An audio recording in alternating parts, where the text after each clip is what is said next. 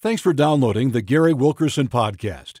With the beginning of the holiday season, we're featuring some of our most popular podcasts from the past several months, between now and the start of the new year. Stay tuned for new podcasts coming in January. From everyone at World Challenge and the Gary Wilkerson Podcast, we wish you a joyous and blessed Christmas season.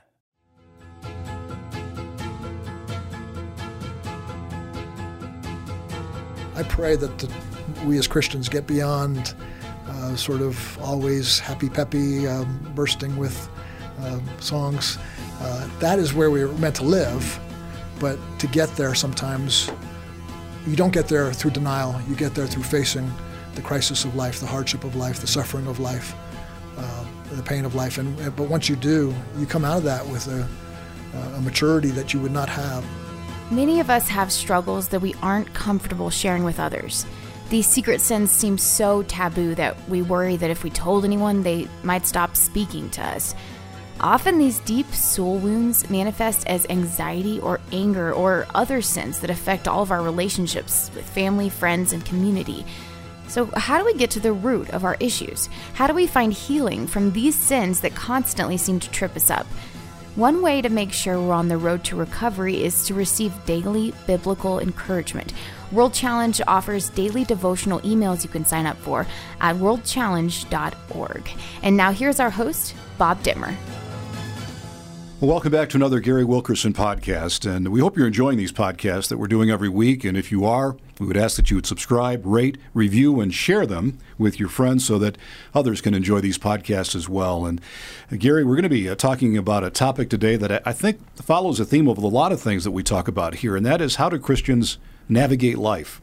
Life throws a lot of stuff at us, doesn't it? But the Bible tells us a lot about how to get through those problems. And I think that's your heart, isn't it, to try to deal with those hurts and problems and fears? It is. That's the reason I wanted to do this with you, Bob, was to, I don't have the opportunity because I travel so much, is to sit down with people sort of on the pastor's couch, so to speak. 40 years of pastoring, so many people came in and just seeing the miracles, the power of the gospel, lives transformed, marriages that were hanging by a thread, healed, and then I get to, 3 years later, I'm dedicating their baby, happily married. The mom who's in my office and she's weeping because her teenage son is on drugs and has run away from home and she doesn't know where he is and she can't sleep at night and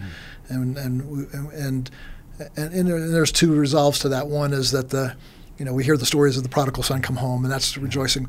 Other times the son doesn't come home, but the mother begins to learn to trust God.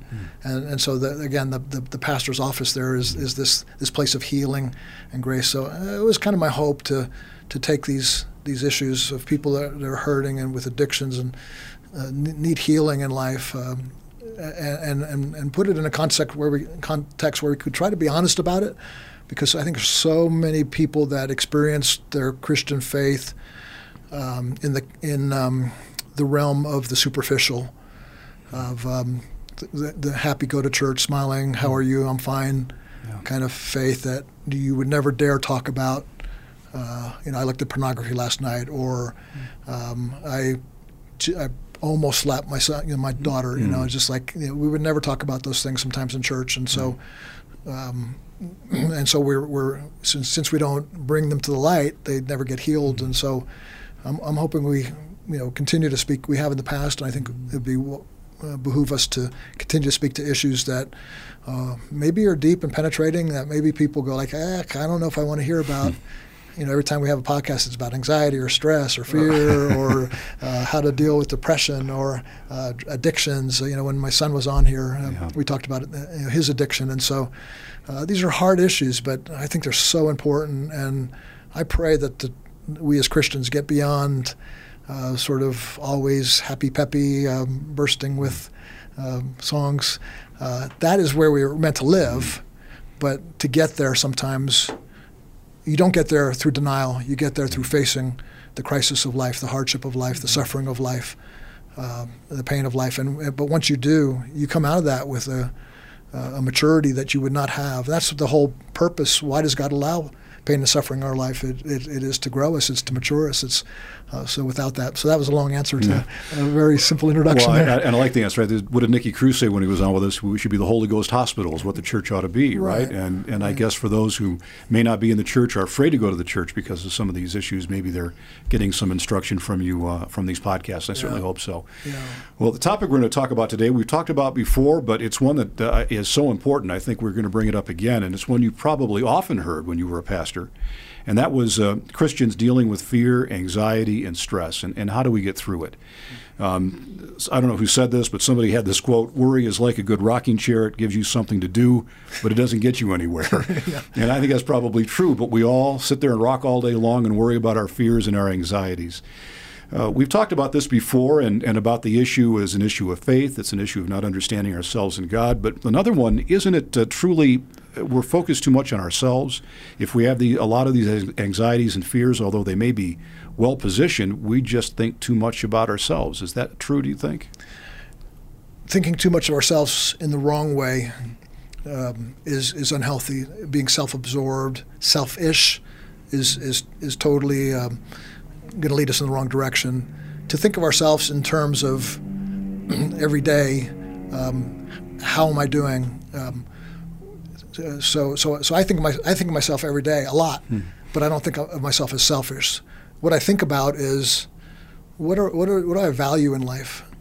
So my values have shifted as I've grown. I used to value success and fame and fortune and notoriety and financial success and all these kind of things, being well known as a minister. So those were my values. So every morning I wake up and I make a decision based on that. My values have changed now. It's like I want some of the simple things that the Bible talks about, to be a man who loves well and receives love well, has grace, has generosity, freedom, contentment. And those aren't selfish, because those are the power tools that make ministry, life, giving to others successful. Not success doesn't come when I'm striving to be famous and make a name for myself. Matter of fact, the opposite happens. I don't have anything to give. It's selfishness, the kind of, but self in its best context of we said this before, agapeing yourself, love yourself as you love your. The way you love your neighbor, love yourself, and that word is agape. And so I don't think that's selfish to wake up every morning and spend some time in your devotional life, not only worshiping or asking for things, but taking a moment to say, okay, what do I value? I value love. So yesterday, how did I love? Okay, I said that to this person, and I neglected that, and so that wasn't love. So Lord, cleanse that part of me, give me new strength, and I think that depends on that question. Really depends on the energy behind what is taking place in the self. If it's an energy that says, this self that I have, the true me that God created, is important and valuable to God and valuable to others, and I belong in a community, and so I want to be the best self I can be, not just so I can be happy and financially secure or whatever, but so that I have something to give to others. That type of self is really important, whereas the other type is just being self-absorbed. I think when I'm thinking of myself and I'm having anxiety over it, it may be because I didn't offer what I thought I should offer. I have nothing to give, but it's because I kind of want to prop myself up in many ways. They kind of go real closely hand in hand, don't they? How do you separate one from the other? Yeah, the anxiety, when you're examining yourself and you're full of anxiety, that's a signal that something's off, but it's not necessarily, sometimes we think, oh, Lord, I'm so sorry, I'm anxious. And there can be sin and anxiety because it's a lack of trust, but also it can be a signal. A lot of our emotions that we label as sinful are actually gifts, that in the right context, not to get stuck in anxiety, but when I'm anxious, it's like a gift of a signal that, oh, wait a minute, something's wrong. Maybe I'm anxious. Maybe there's stress because I made a decision based on needing to be popular, and now I have to jump through all these hoops to get there. So there's a lot of stress in my life that doesn't need to be there. Whereas the opposite of that would be knowing who you are in Christ. It's like this looking at yourself through the right lens, taking some time to understand, okay, why am I anxious now? oh, okay, you're actually helping me, Lord, by letting my body feel that anxiousness because it's showing I'm misdirecting my life. And now I'm going to go back to my values. So this morning I woke up and I said, I value love, I value grace, I value contentment, I value peace. And now I'm anxious, I don't have peace. So the values that you put in my heart, or the biblical values that you have for me, are not being realized in my life. So the Bible's over here and I'm over here. I've got to align those two things together. And so the anxiety draws me back, the stress draws me back, even anger draws me back. And so, if you're driving down the road and somebody cuts in front of you and you honk and yell and scream, it's like, okay, well, my value of peace, I'm going to let that guy rob me of my higher value to live a life of peace. That anger showed me, okay, I'm off value now.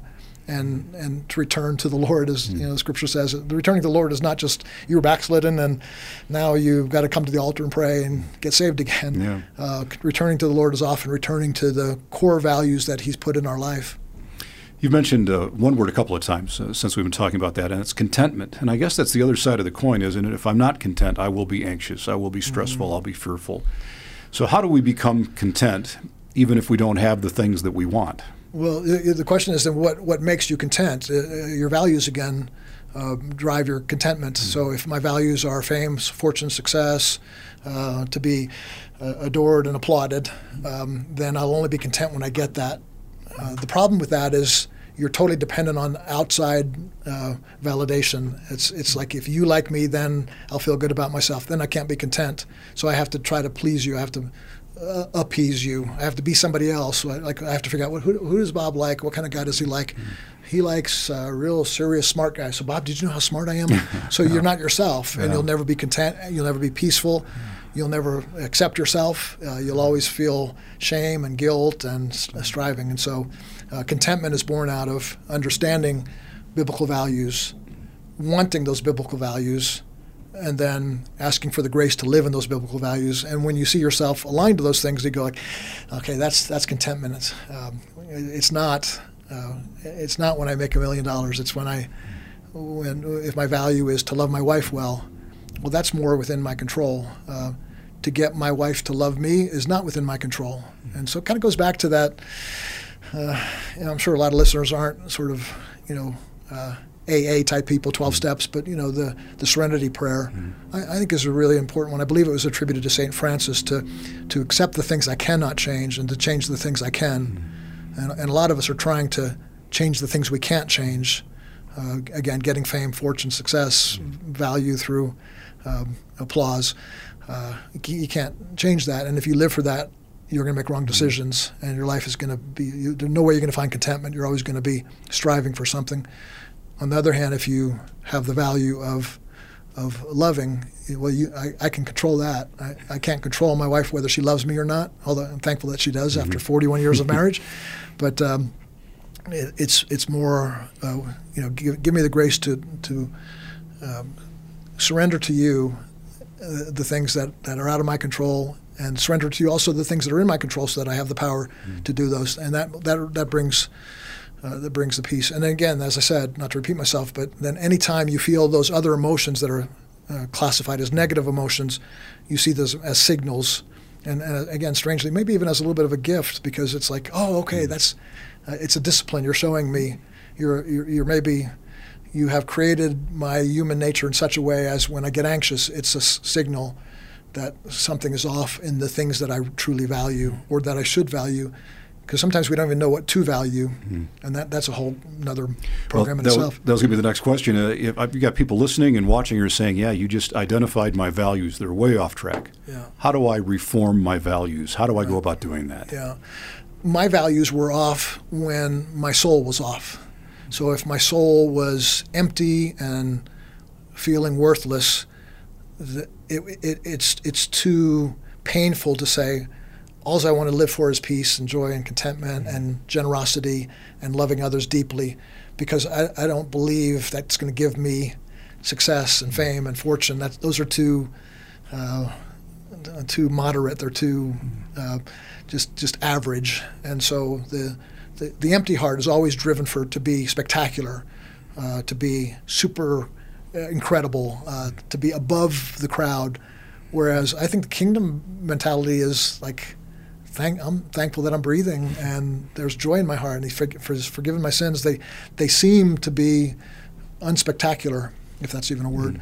But these are the very temptations that Jesus faced from Satan. Remember, throw yourself off the top of the thing. Wow, that's spectacular. Make stones into bread. Wow, you're going to get people from all over the world coming to see you do that. And so the temptation of Jesus was, maybe you're not enough, Jesus, and so do these things to prove yourself. And that's the temptation that throws your values off if you start with that I call it the core wound. And so most people haven't even identified what their core wound is. My wife and I, we pray over this regular. Her core wound is, I fear I don't have a voice. So sometimes she says something and somebody doesn't respond to her. That hits that core wound again. She goes, see, or me even, you're not listening to me. And so she realizes that core wound is going to create the wrong values. I need to be heard. I demand to be heard. But if she gets that core wound healed and she goes like, I have a voice, Jesus gave me a voice, then she's able to just speak, and it doesn't matter whether people respond positively or not. My core wound was, I don't feel like I'm ever enough. No matter what I do, it's just not enough. And so out of that core wound, now what am I going to do? I got to throw myself off the pinnacle. I got to change the stones into bread. I got to do something to be. Since I feel like I'm below average, I have to prove I'm above average. So I can never just be average. And I used to think average is the worst thing you could be, because that would confirm my deepest suspicions of my core wound. But now I'm saying, like, hey, to be average is nice. It's I can wake up in the morning, I don't have to prove anything. I don't have to thrill the world. I don't have to have the best sermon, because it's awful to, no matter how many times you preach and no matter how many people's lives you touch that, and you leave the pulpit feeling like, I'm such a failure. That was a terrible sermon. And that's no way to live. That's the stress. That's the anxiety. That's the fear of not being enough. And so my values changed only when my heart changed, and I went like, Jesus, you're teaching me, and I want to believe this now about myself, that you have given me value, you have given me belonging, you have given me love, and now I'm not striving for it. So I can change my values now is to be gracious to others and to be kind to others and to be content and peaceful. Stop striving and know that I'm God, in other words, right? Yeah, he is. He's in control, and he's not just in control of hurricanes and wars. He's control of the internal things that he cares about in our life. Do you recommend people pray to know what that core hurt is? Yes. Yeah. I recommend pray. I recommend community. Have somebody that you can honestly talk to. I think men particularly have a hard time with this. I ask this whenever I travel around the world. I said, put up your hand and show us, name 5 friends. I just did this last week, and 3/4 of the pastors in the room couldn't do it. And you could see the look of almost like terror in their face, like it hit them like, wow, I'm ministering to thousands, but I don't even have a few friends that I can talk to about that. And then again, there's a process of, rather than being very superficial as a Christian and in denial, it's to actually face the pain, to say, hey, there is something inside of me. And you don't have to go back to your childhood and say, my mom did this or my dad did this. You can actually look at it today.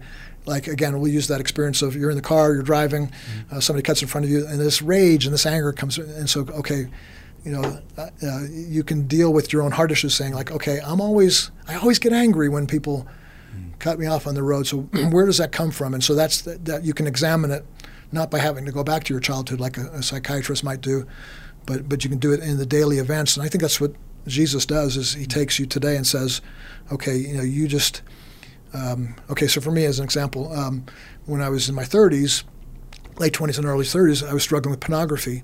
And, so this lust would stir up in my heart. And it's like, okay, now how do I stop that? It's like bootstrap it and just say, I'm not going to look, or just that repetitive repentance and stuff. And it wasn't until I realized it's okay, I have to deal with this, and not just on the superficial level of promising I'll never do it again, but I had to get healed on the inside. And again, it goes back to the core wound. If you feel like you're never enough, then you need some kind of external stimulation. That felt good. Yeah. And so sin is born out of the core pain and the core choices we make because of that pain. And I'm not saying that sin has an excuse, like, oh, you poor soul, you you looked at pornography because you're a victim. I'm not saying that. You are responsible for your sin. I was responsible for my sin. I was a sinner in doing that. But it was two things. I had to deal with the fruit that I saw, which was the sin, but I had to deal with the root as well as the healing. And I think our churches are very well versed at dealing with the sin and the fruit, but very poorly schooled and able to deal with the root of it, which is the need for healing of the soul. And so again, the pornography issue would be the healing of the masculine soul, that you don't have to look outside to get love and validation. It's already in you, and then you don't need that then. And so for me, the pornography died off when I felt like, okay, I don't need some kind of stirring like that because I'm already stirred because of the deeper love that I have now. So that does, it's taking a look at the pain, it's taking a look at the struggle you have and going much deeper than the superficial, saying like, I'll never do that again. I know it's hard for a lot of Christians to go into their church and talk about these issues. What do you suggest they do if they're in a church where they just don't feel they can? What do you recommend? I would recommend finding just a handful of trusted comrades, some friends that you can be honest with, and you'll know it when you start a conversation. I've got a few friends like that outside of the context of even a small group that you might join in a church, that's usually not the place for fullest disclosure. But if you have a group of 2 or 3 friends, and those should be people that you are intentional about, you actually have a conversation with them saying, I choose to come into a relationship with you that is going to, if you're willing, we're going to go beyond the surface, and I'm going to tell you some things about me that, might cause you to reject me or cause you to fear me or cause you to view me in poor light. But I want to risk that because I need somebody like that in my life. And normally they don't reject you or hate you or look bad about you. It opens up their heart. They go like, oh, you struggle with that too? Man, so do me. And I've never talked to anybody about that. So I had a guy in my office the other day in his probably early 70s, and we started talking, and I mentioned something about an experience he had when he was in his 20s, a veteran, and a war experience he had. And he started talking. He said, I've never told anybody. He started telling me this. He said, I've never told anybody that. Tears were rolling down his face. In his 70s, this is like 50 years later. He never told me that. And so, and I realized that it's like so few of us have safe places. Yeah. He'd been in church his whole life, but didn't have a safe place. So finding somebody, you won't find somebody until you're willing to be honest, though. And you're not going to be willing to honest if you are believing you're not worth it, you're not valuable, you don't belong. It's too risky. If you already feel you don't belong, and then I come to say I come to you and Bob say, I'm coming to you, Bob, I don't feel like I don't say that, but I'm coming to you with an internal sense of I don't belong. And then I'm going to come to say to you something that might make me not belong to you again, then that's too risky. That's too much pain. Yeah. If I come to you saying, like, whether Bob receives me or rejects me, I know I belong. I'm a child of God. I know who I am. I have value. I have worth.